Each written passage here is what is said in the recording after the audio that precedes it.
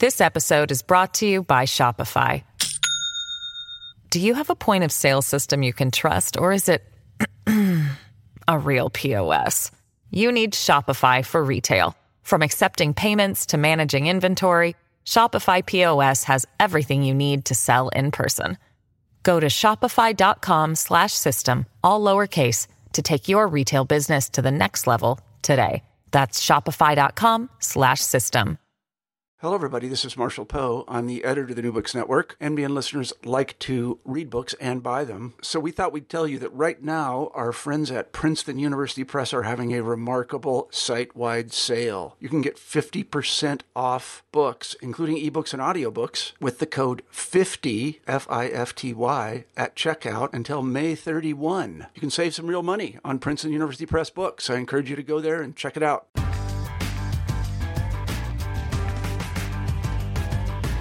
Hey everyone, welcome to the New Books Network.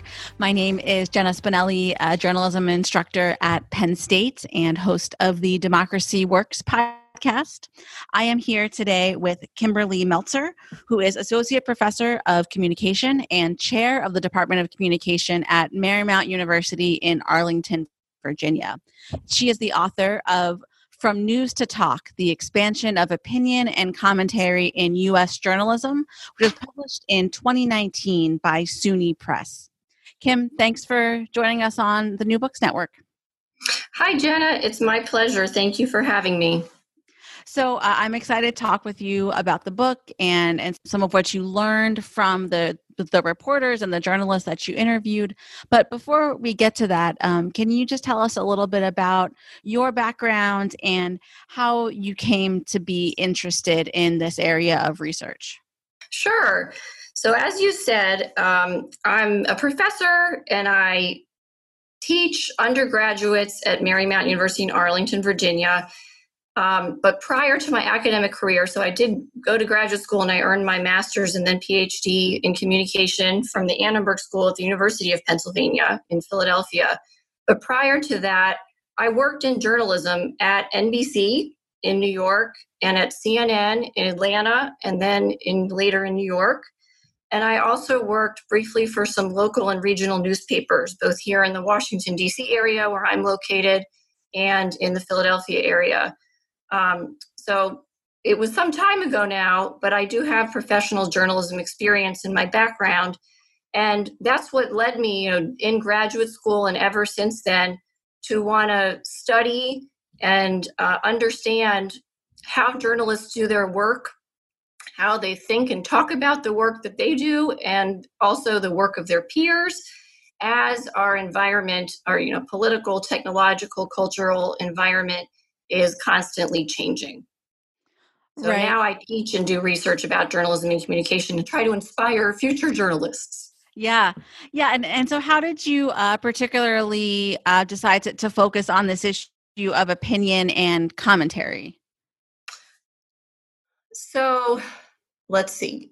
Coming out of grad school, I published a book a few years after I graduated with my PhD and in 2010, and it was about TV news anchors. And by 2010, the era of the TV news anchors had already been on the decline for a while.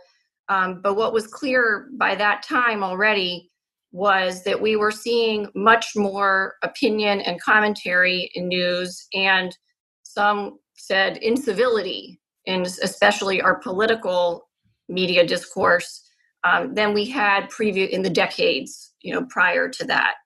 And so while lots of other people started studying the effects, right? What are the effects of increased incivility and increased opinion in the news on news users, on readers and viewers?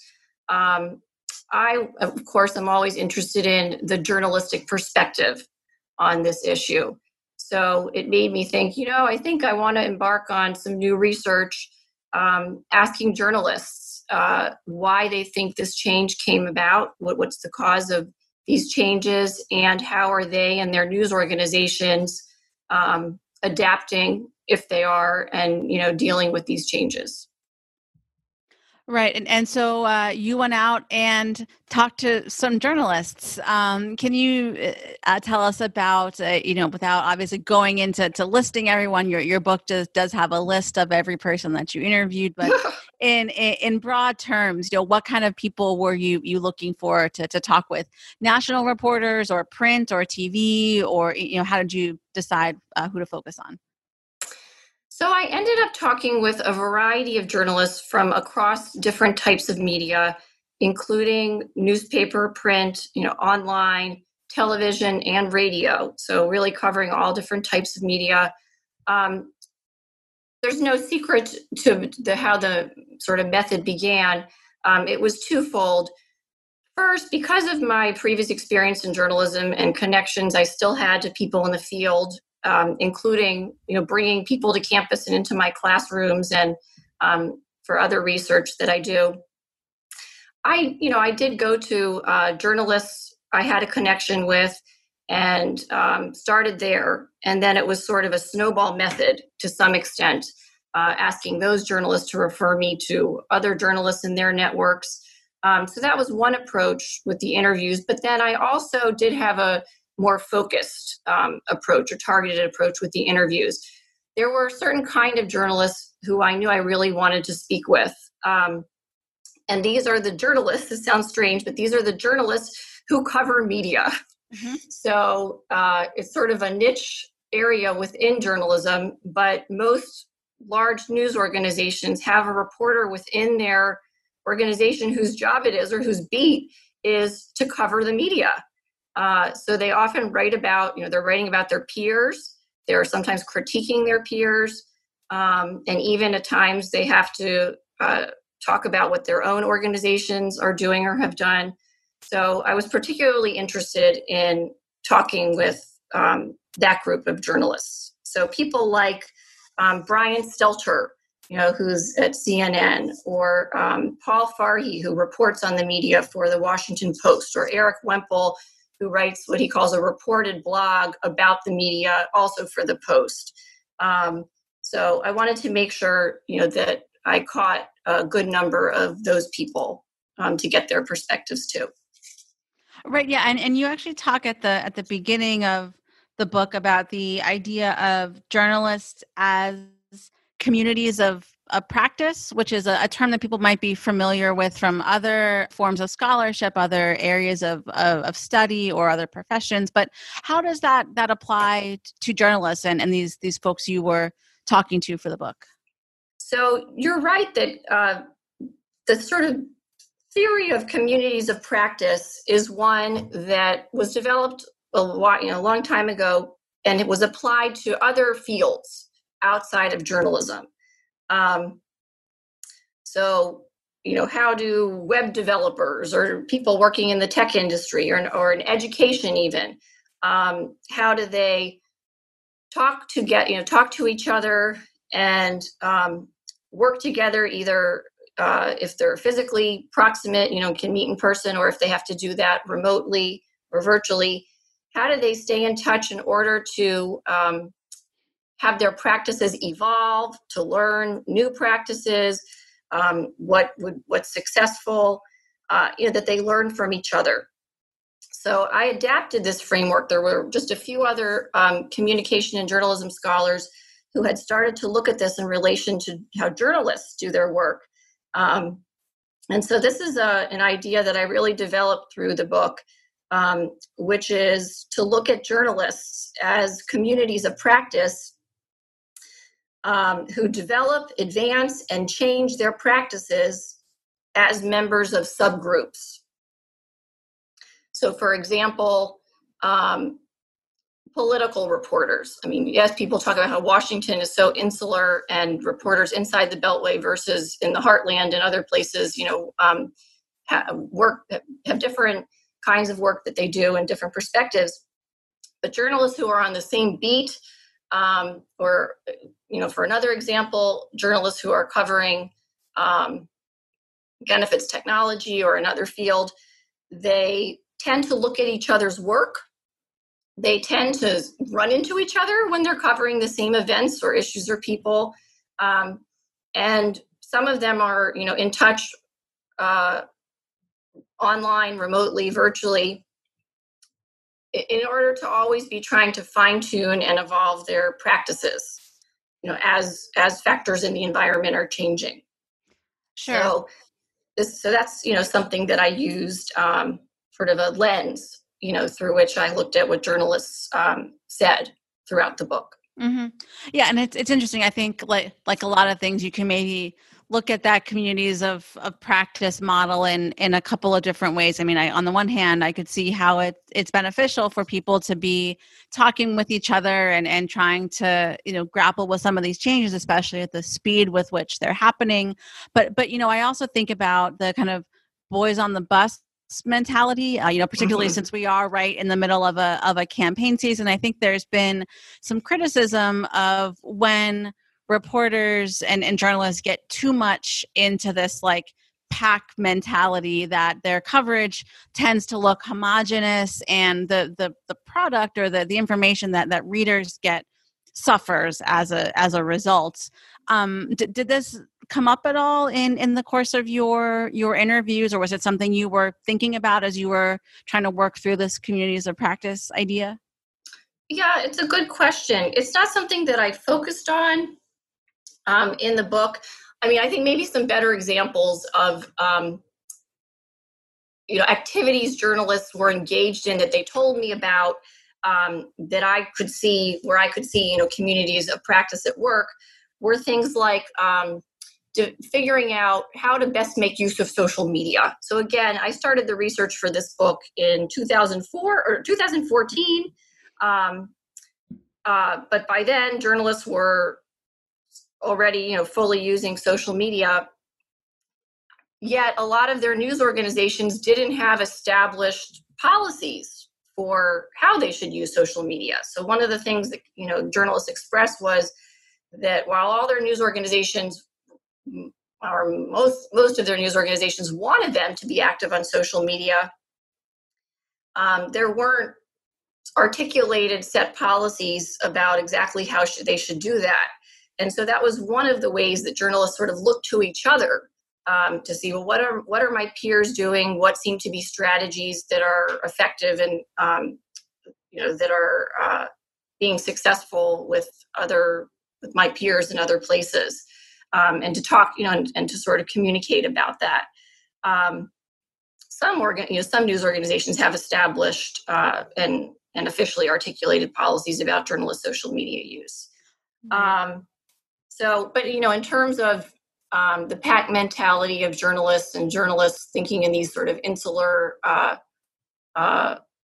ways, I think one of the comments that journalists made had more to do with the polarization in politics and how journalists have, in their view, followed that trend. So, the journalists themselves who I talked with would not want to admit if they think this, or they don't believe that news or the media, shape politics. They think it's the other way around, and that it's not that the way the media behave has influenced our political environment, but they think they just reflect that political culture. So they reflect it, but they don't create or shape it.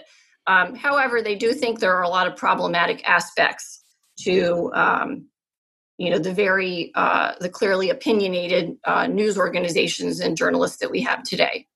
Right. Yeah. And I want to come back to that notion of polarization and civility, because you do spend a lot of time on that in the book. But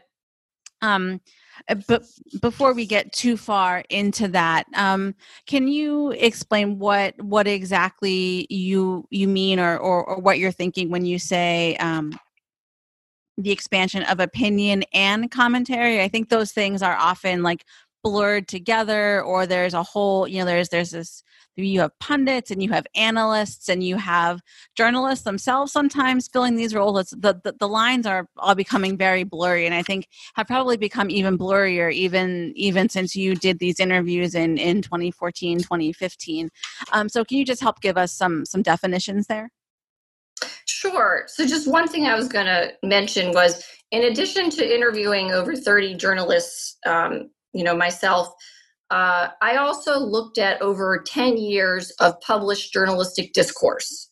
So everything I could find through many, different databases that had been published or broadcasted in which a journalist had discussed opinion in the news or incivility in the news. So it was also an analysis of a decade's worth of published journalistic discourse. So a lot of people do use opinion and commentary interchangeably.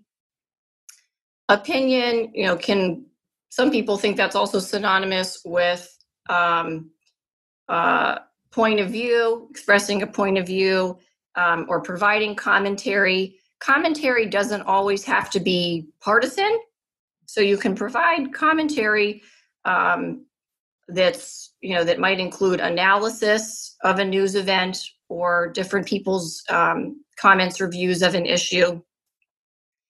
But with the rise of opinion in news, that has been manifested in several ways. So one is that news organizations many of them have evolved to become more overtly partisan. So some of the outlets that previously, 10 years ago, we still thought of as sort of middle of the road, now not just seem to be, I think for most people clearly do lean one way or the other politically. And then you also have journalists, individual people within those outlets who have become more overtly partisan or, giving their political opinions. Now it's hard to break down, all the different categories you mentioned between analysts. So are you a full-time journalistic employee of a news organization, or an anchor or a host of a show, or are you a paid expert or commentator who's brought on to talk about certain things, or are you just a one-time occasional guest who doesn't get paid to talk about something you're knowledgeable on?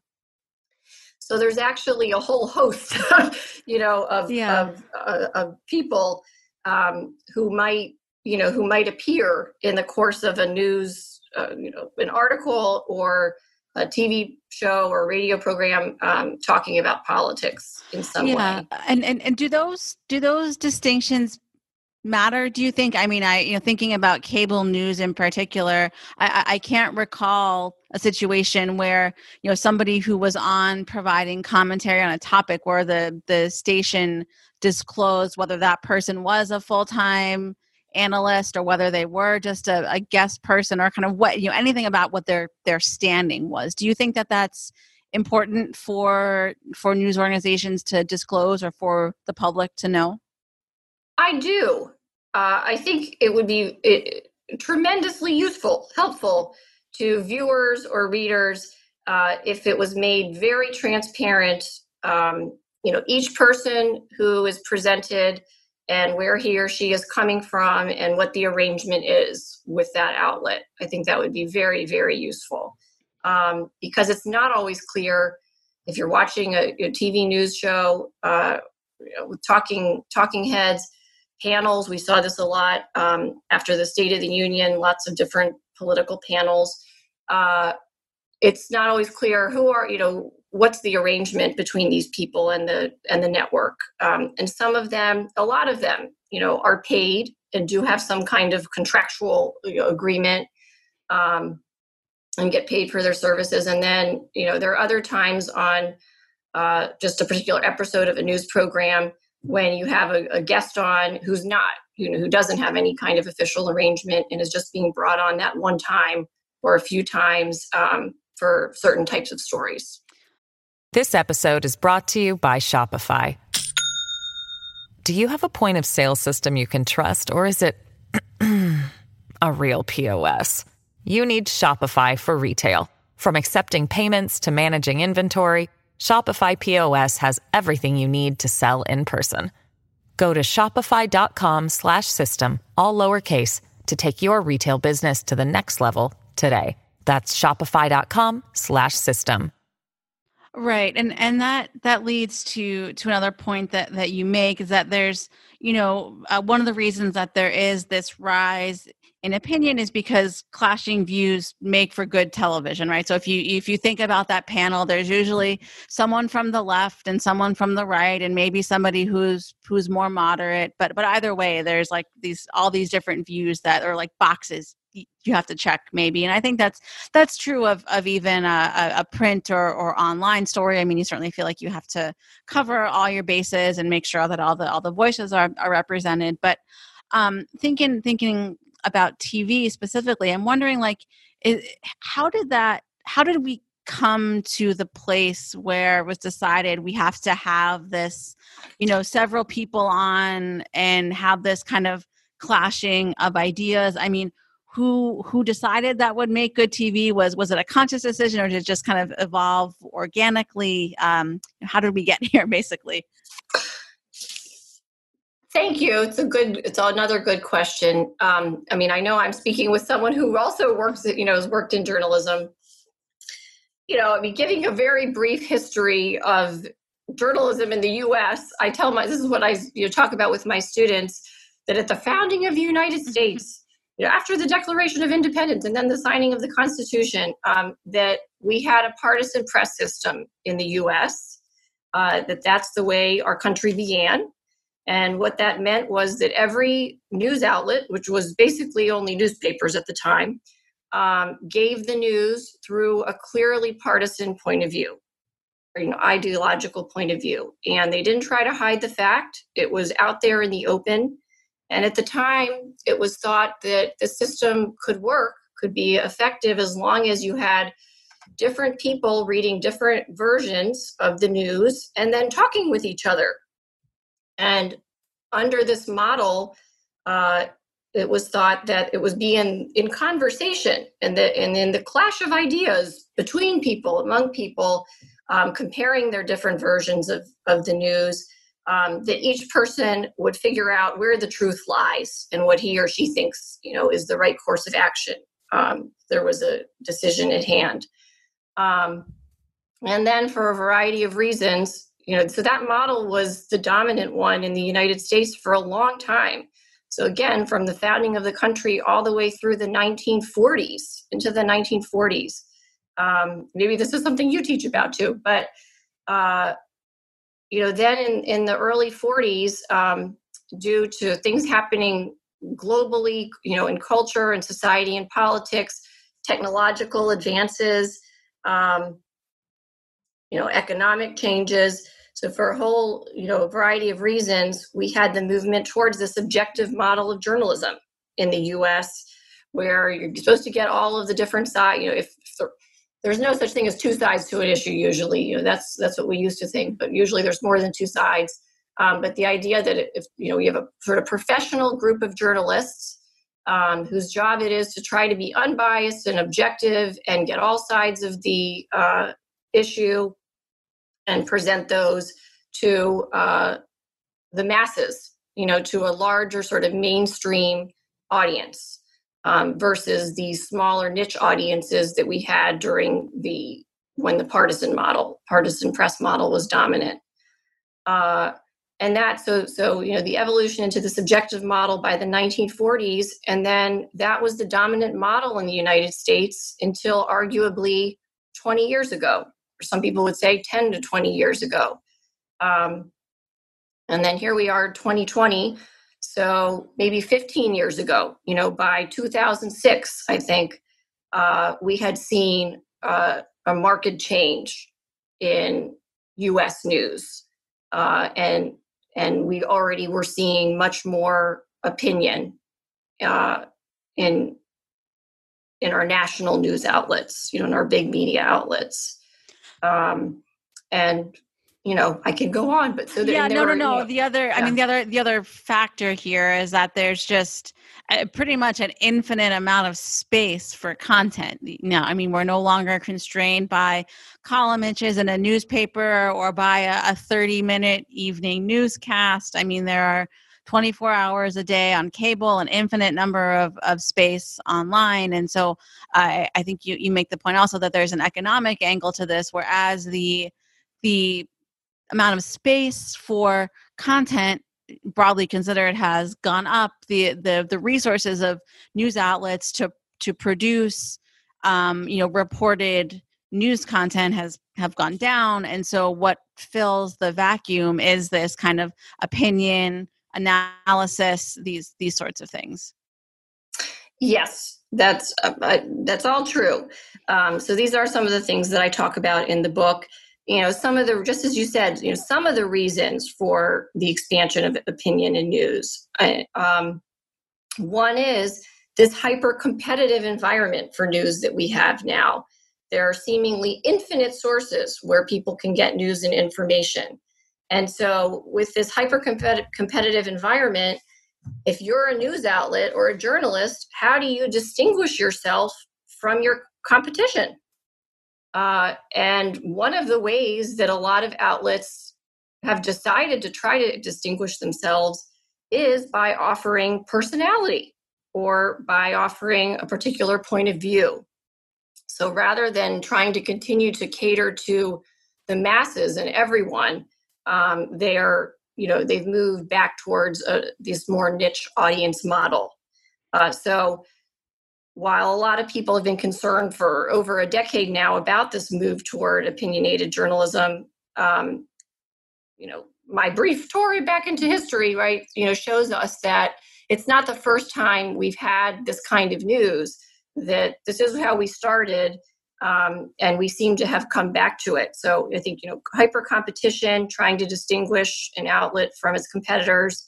And then, as you said, yes, there is 24-hour news, but I would argue, so I once worked for CNN, and I would argue that, what I talk about with my students is that there's much more than enough news happening in the world every day than needed to fill 24 hours, right? But the resources are the issue. So, there's, again, infinite amount of news that's happening every single day around the world, but only a tiny fraction of it is going to be selected for coverage and become news that's then disseminated to people. Right. And it's quicker and faster and easier to have people write their thoughts on what's happening as opposed to sending someone out on the ground to cover the news as it happens and talk to other people and do what we would think of as traditional reporting. Definitely. Yes, definitely. All of that is true. I talk about with my students citizen journalism and user generated content. I asked them, do you think anyone can be a journalist? Who's a journalist today? What is a journalist? Do we still need them? That's a rhetorical question. The answer is yes. But yes, all of these things are true. So major changes in technology, why did news evolve into much more opinionated forms? Fighting for the same audience, many more outlets or players now fighting over the same audiences. And we also know that in the 2000s, starting in the 2000s, that a lot of news organizations did suffer tremendous financial losses, especially newspapers with the loss of the classified sections, with all of that going online. The inability to continue to attract advertising on news websites or to monetize them in the same ways that they previously had when there were hard copies of the paper. And then eventually when a lot of news organizations did start putting up paywalls and asking people to subscribe and pay to see their content, not everyone wanted to do that. If they were used to initially getting that content for free, when previously they had to pay to get a copy of the newspaper, now they're in an environment where they have so many other choices of getting that information. And so some of them would just opt to go elsewhere. So there were technological changes, political changes, a lot of cultural changes, lots of things that journalists cite as having led to this rise again in opinionated content today. Yeah, and thinking about the ways that we consume news. I think this is probably even more true now than it was a couple years ago. But by the time you turn on the TV or read a story online, like you already know what the news is. Like you might have gotten an alert on your phone or seen it on Twitter or had some other interaction with what like the facts of the situation are. And I know you interview Brian Stelter in your book. I heard him say once on a podcast that in his view, cable news has become more of a conversation about the news than the place where the news is actually reported itself. I think that's like maybe the ultimate manifestation of some of these things that you're talking about.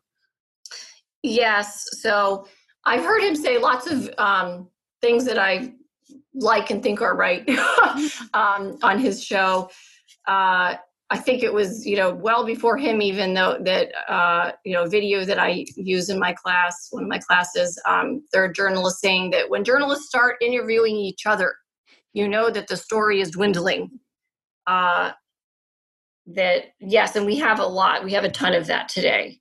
So journalists from one news outlet interviewing other journalists who have covered a story or have a view about a story. So yeah. And I think that actually might, I think we can get to some of the notion of civility here too. I'm recalling a quote in your book from Donna Brazile, a well-known Democratic strategist and CNN commentator. She kind of draws this distinction between punditry and people that have genuine expertise. I think you could argue that other journalists that are often on talking about the stories they've covered, while they have put work into them, they're not experts in the way that somebody who works in a field full time or a scholar or something like that might be. This is all a very long-winded way of asking how civility fits in here and whether trying to maybe make some of these shifts that Brazile and others suggest might help increase civility or decrease polarization, those sorts of things. Yes, and I think what's most important, some things that I try to convey in the book, sort of takeaways, parting wisdom. I think you asked me when I got interested in researching all of this or how I decided to study it. And I was thinking it goes back to, I think for me, it partly goes back to when Congresswoman Gabrielle Giffords was shot, Congresswoman from Arizona. And a lot of the accounts around that event stated that she was shot by someone who had been incited by a lot of uncivil partisan rhetoric.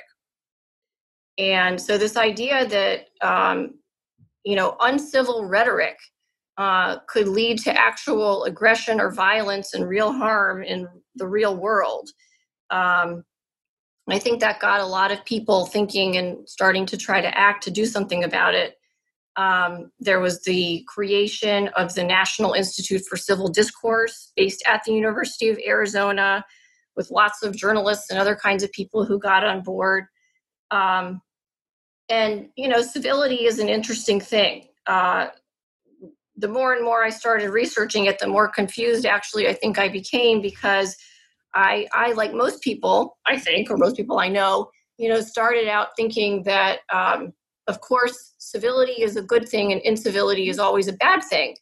But there are actually some really well-respected scholars who have reasoned that there may be times when incivility is called for or even can be used strategically, like the political environment that we're in right now. So while, again, maybe it's not something that we want to see more of, that it might be a strategy that people have to resort to if you're faced with an opponent who continues to be uncivil. And if you continue to respond in a civil way, that at some point you realize that that strategy is not effective, and that you may also have to develop a strategy that's, less civil. But most people would agree that's, not something that we hope to see more of. But again, incivility is really an interesting thing. It has positive and negative aspects.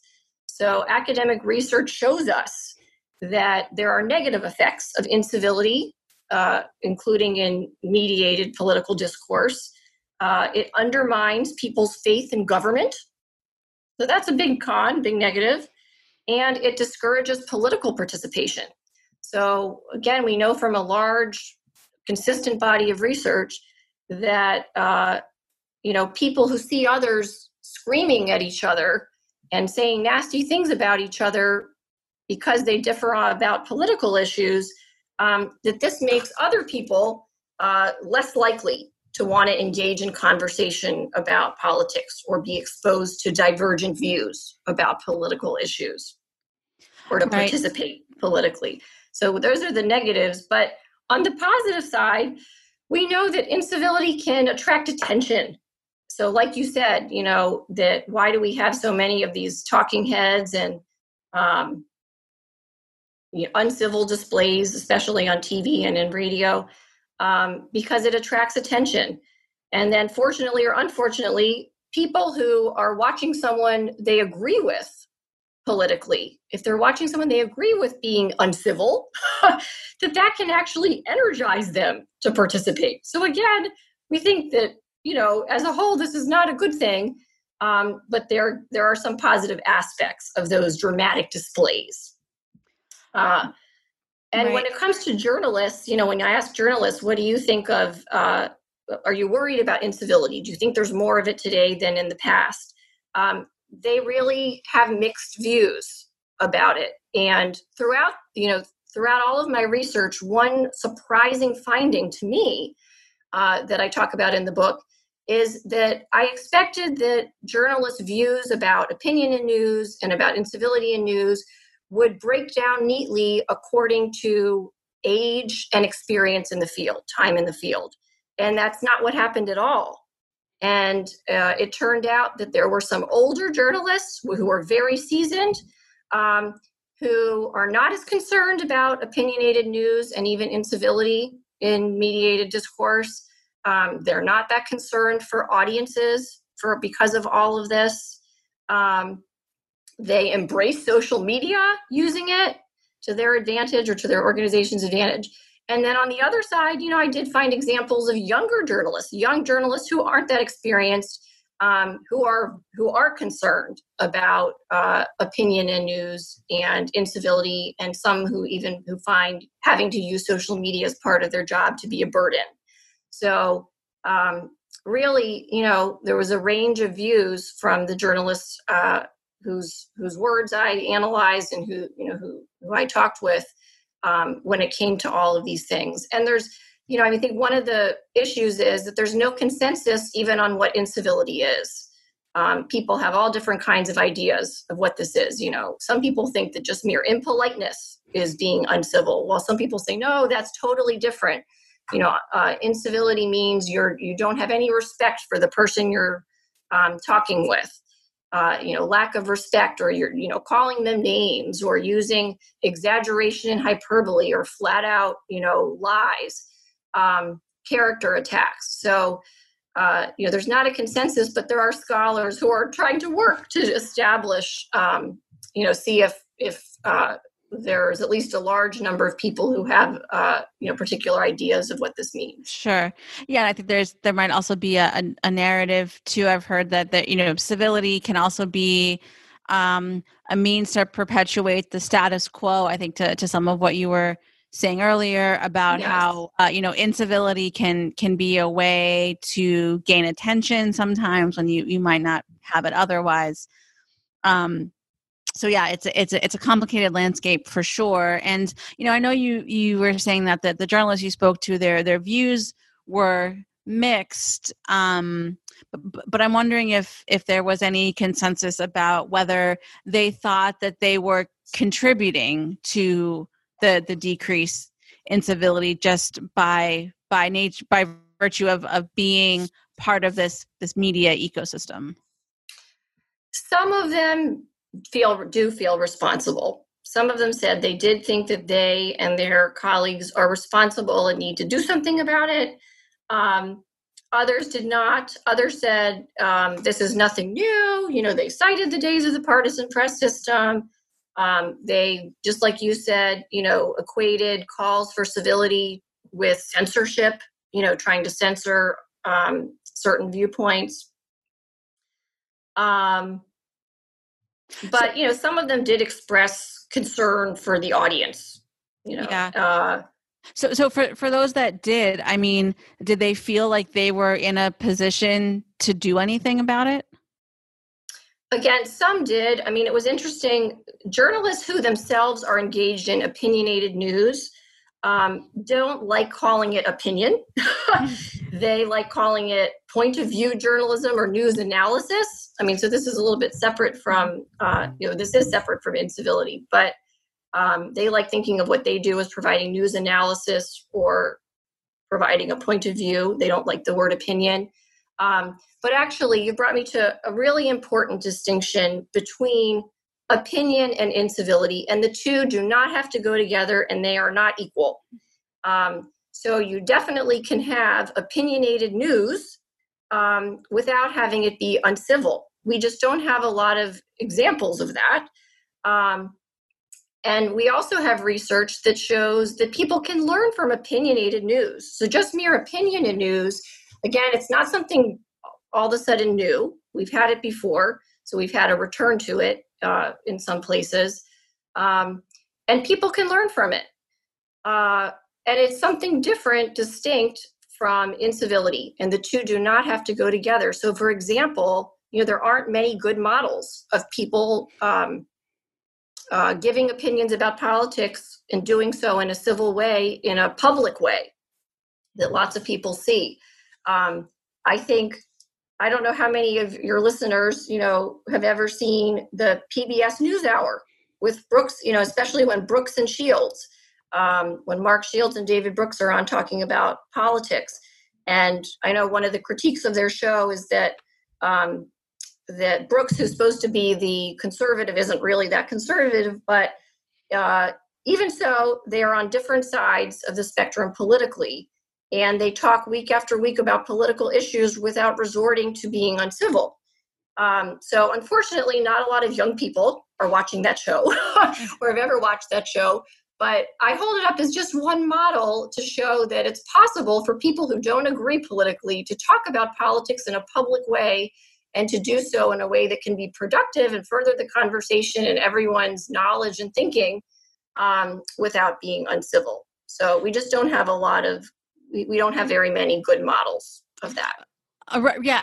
And why is that? Well, I guess it would have to be at someone's expense, that they'd have to take the risk of experimenting and creating more programs that do that. It's something that I would love to see. That I think could be helpful. I mean, again, I know I talk about academic research a lot because that's what I do, but, we also have evidence. We know that people form more considered opinions when they're exposed to differing viewpoints on issues, that's how you become a more informed person. That, if you're exposed to views that differ from your own, well, you may never change the way that you see things, but at least it could help you understand how other people hold the views that they do. And maybe it will cause you to reconsider your own view. So from a democratic standpoint, from a democratic ideal, we think this is a good thing, that we want people with considered opinions making informed voting decisions, especially. And one way to get people to not be so afraid to be exposed to divergent views and to talk with others who might not share their views is to show them models of it, show them good models. Yeah. And you mentioned the National Institute for Civil Discourse. I know that's just one of many, many, many organizations that are trying to solve that problem or to come up with some of those models, whether it is through news and media or perhaps more often through in-person sessions, meetings, those kind of things. I guess it seems like there's also a bit of an economic challenge here. I mean, if the market dictates that people don't want that more type of nuanced or civil, if you want to call it that, version of opinion, then that's not what's attractive to advertisers. That's not how people are going to make money. But it's like a chicken and the egg thing. If people aren't exposed to it, then they don't know that they want it. And how do you break through that? That's exactly right. I mean, I use the analogy of, do you feed people what they already have a taste for, even if it's not good for them? Or do you try to get them to like healthy food? And I think, that is where we are in some ways. And it would be a risk, and it would be at someone's expense to try to create more models of this. But I think, again, some takeaways from the book, going forward, this environment that we have for news, our current journalistic landscape, it's not going to change anytime soon. We actually are in an environment where we have multiple models of journalism coexisting. So we still do have organizations and journalists who are trying to be objective, aspiring to that ideal, while we at the same time have all of these opinionated outlets and journalists. We have vestiges of other journalistic models that we didn't have time to talk about, but that have existed over the decades, of literary journalism, even advocacy journalism, public or civic journalism. I mean, there's so many other forms of journalism that have been popular at different points in time, and we still have pieces of all of those around today. So the way I see it, we're in this hybrid journalistic landscape, which is complex, certainly, but it's not necessarily good or bad. But there are steps that we and people can take to make it more productive and to work better. So, some of those things that people can do to try to make this current situation more productive, on the side of the news organizations and the journalists, I think that they should label their content and be honest about whether they're presenting a view or where they're coming from. They should be transparent about where they're getting their information from. So what are the sources of their information? They should provide evidence for the claims that they make.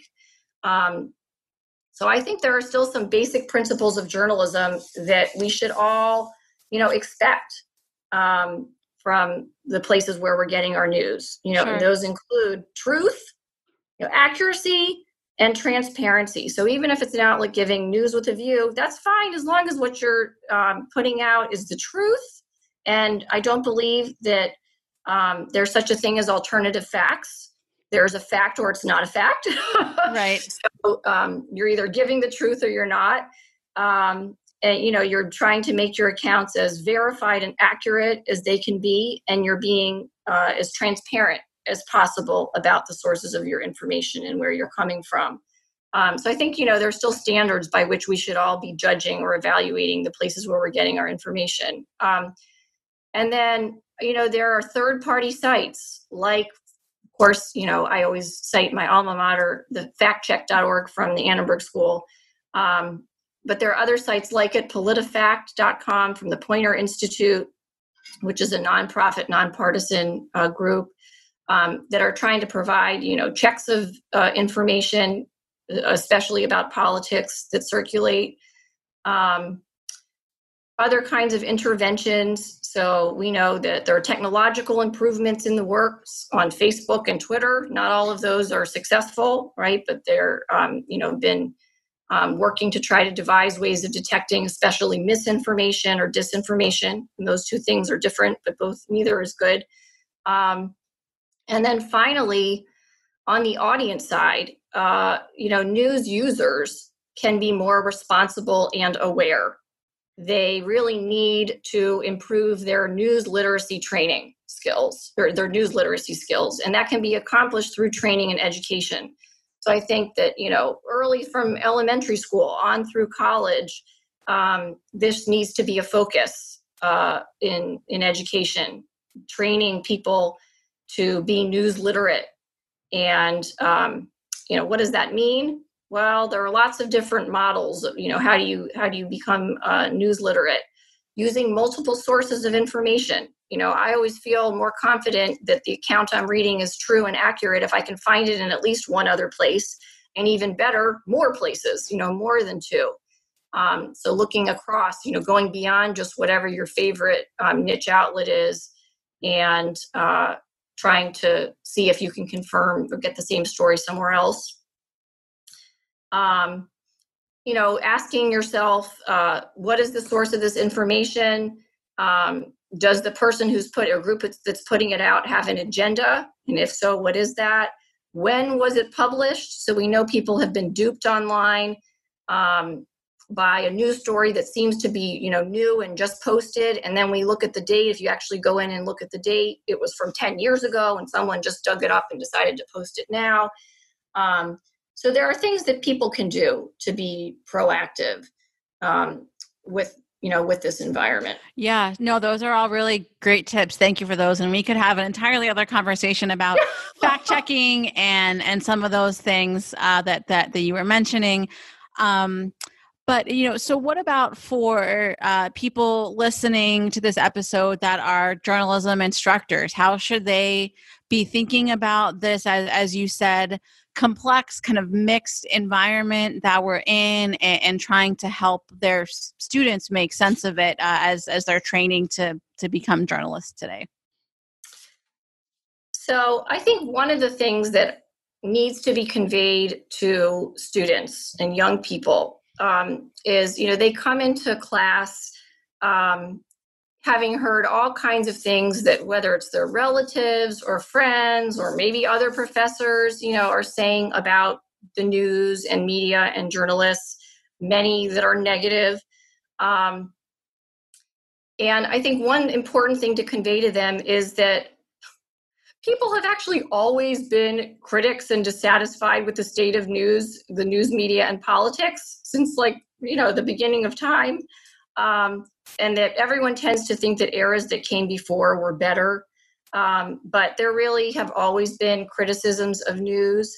And what I personally believe and tell my students is that there are still many journalists, the majority, doing their very best, even risking their lives to bring us accurate, reliable news and perform this crucial role for citizens in a democracy. And that we need good, honest, professional journalists today as much as, or maybe more than ever. So yes, we are in this diverse environment, but I think, again, the fundamental principles haven't changed. And there are things that, yes, news organizations can do to make this environment more productive, but that also news users can do. Sure. Amen to all of that, really. And so finally, and this is a very interesting time to be studying the news business and civility and all these things we've just been talking about. What's next for you in your research? Are you planning to continue studying any of these themes? It's nice of you to ask. So the answer is yes, of course. I have related ongoing projects. So really two major new projects. One, sort of keeping with the incivility theme a little bit and political theme a little bit with journalists. A co-author and I, Greg Perot, and I have written a piece called Reporting Hate, Meta-Journalistic Discourse on Reporting Policies About the Alt-Right. And in that study, we examined the policies, the actual stated policies that news organizations came out with in the wake of the Charlottesville violence and other Las Vegas mass shooting. That there are news organizations that have actually articulated ways that their journalists are going to cover the alt-right in the future. And one of the things, that they say in those policies is not to call them the alt-right, because that's a term that might include a huge swath of people, different kinds of people, and that to actually call the groups who are responsible for the violence, who they are. So talk about them as white nationalists, or talk about them in other terms. So to use wording that's specific. So that's one of the things I've been working on. And then another piece another study that's ongoing, where again, I'll be interviewing journalists and looking at everything, published discourse about how over the past several years, where journalists and their organizations have been publicly attacked, both to their reputations, and then the worst is when they've actually been attacked physically. But how they've responded to attacks on their reputation and their legitimacy, how they and their organizations are defending and promoting the value of journalism in this time. Oh, well, those sound both like very interesting projects. Looking forward to seeing those when they come out. But again, to reiterate, your book is From News to Talk: The Expansion of Opinion and Commentary in U.S. Journalism, and it is out now from SUNY Press. Kim, thank you so much for taking the time to be with us today. Thanks so much, Jenna. I enjoyed it.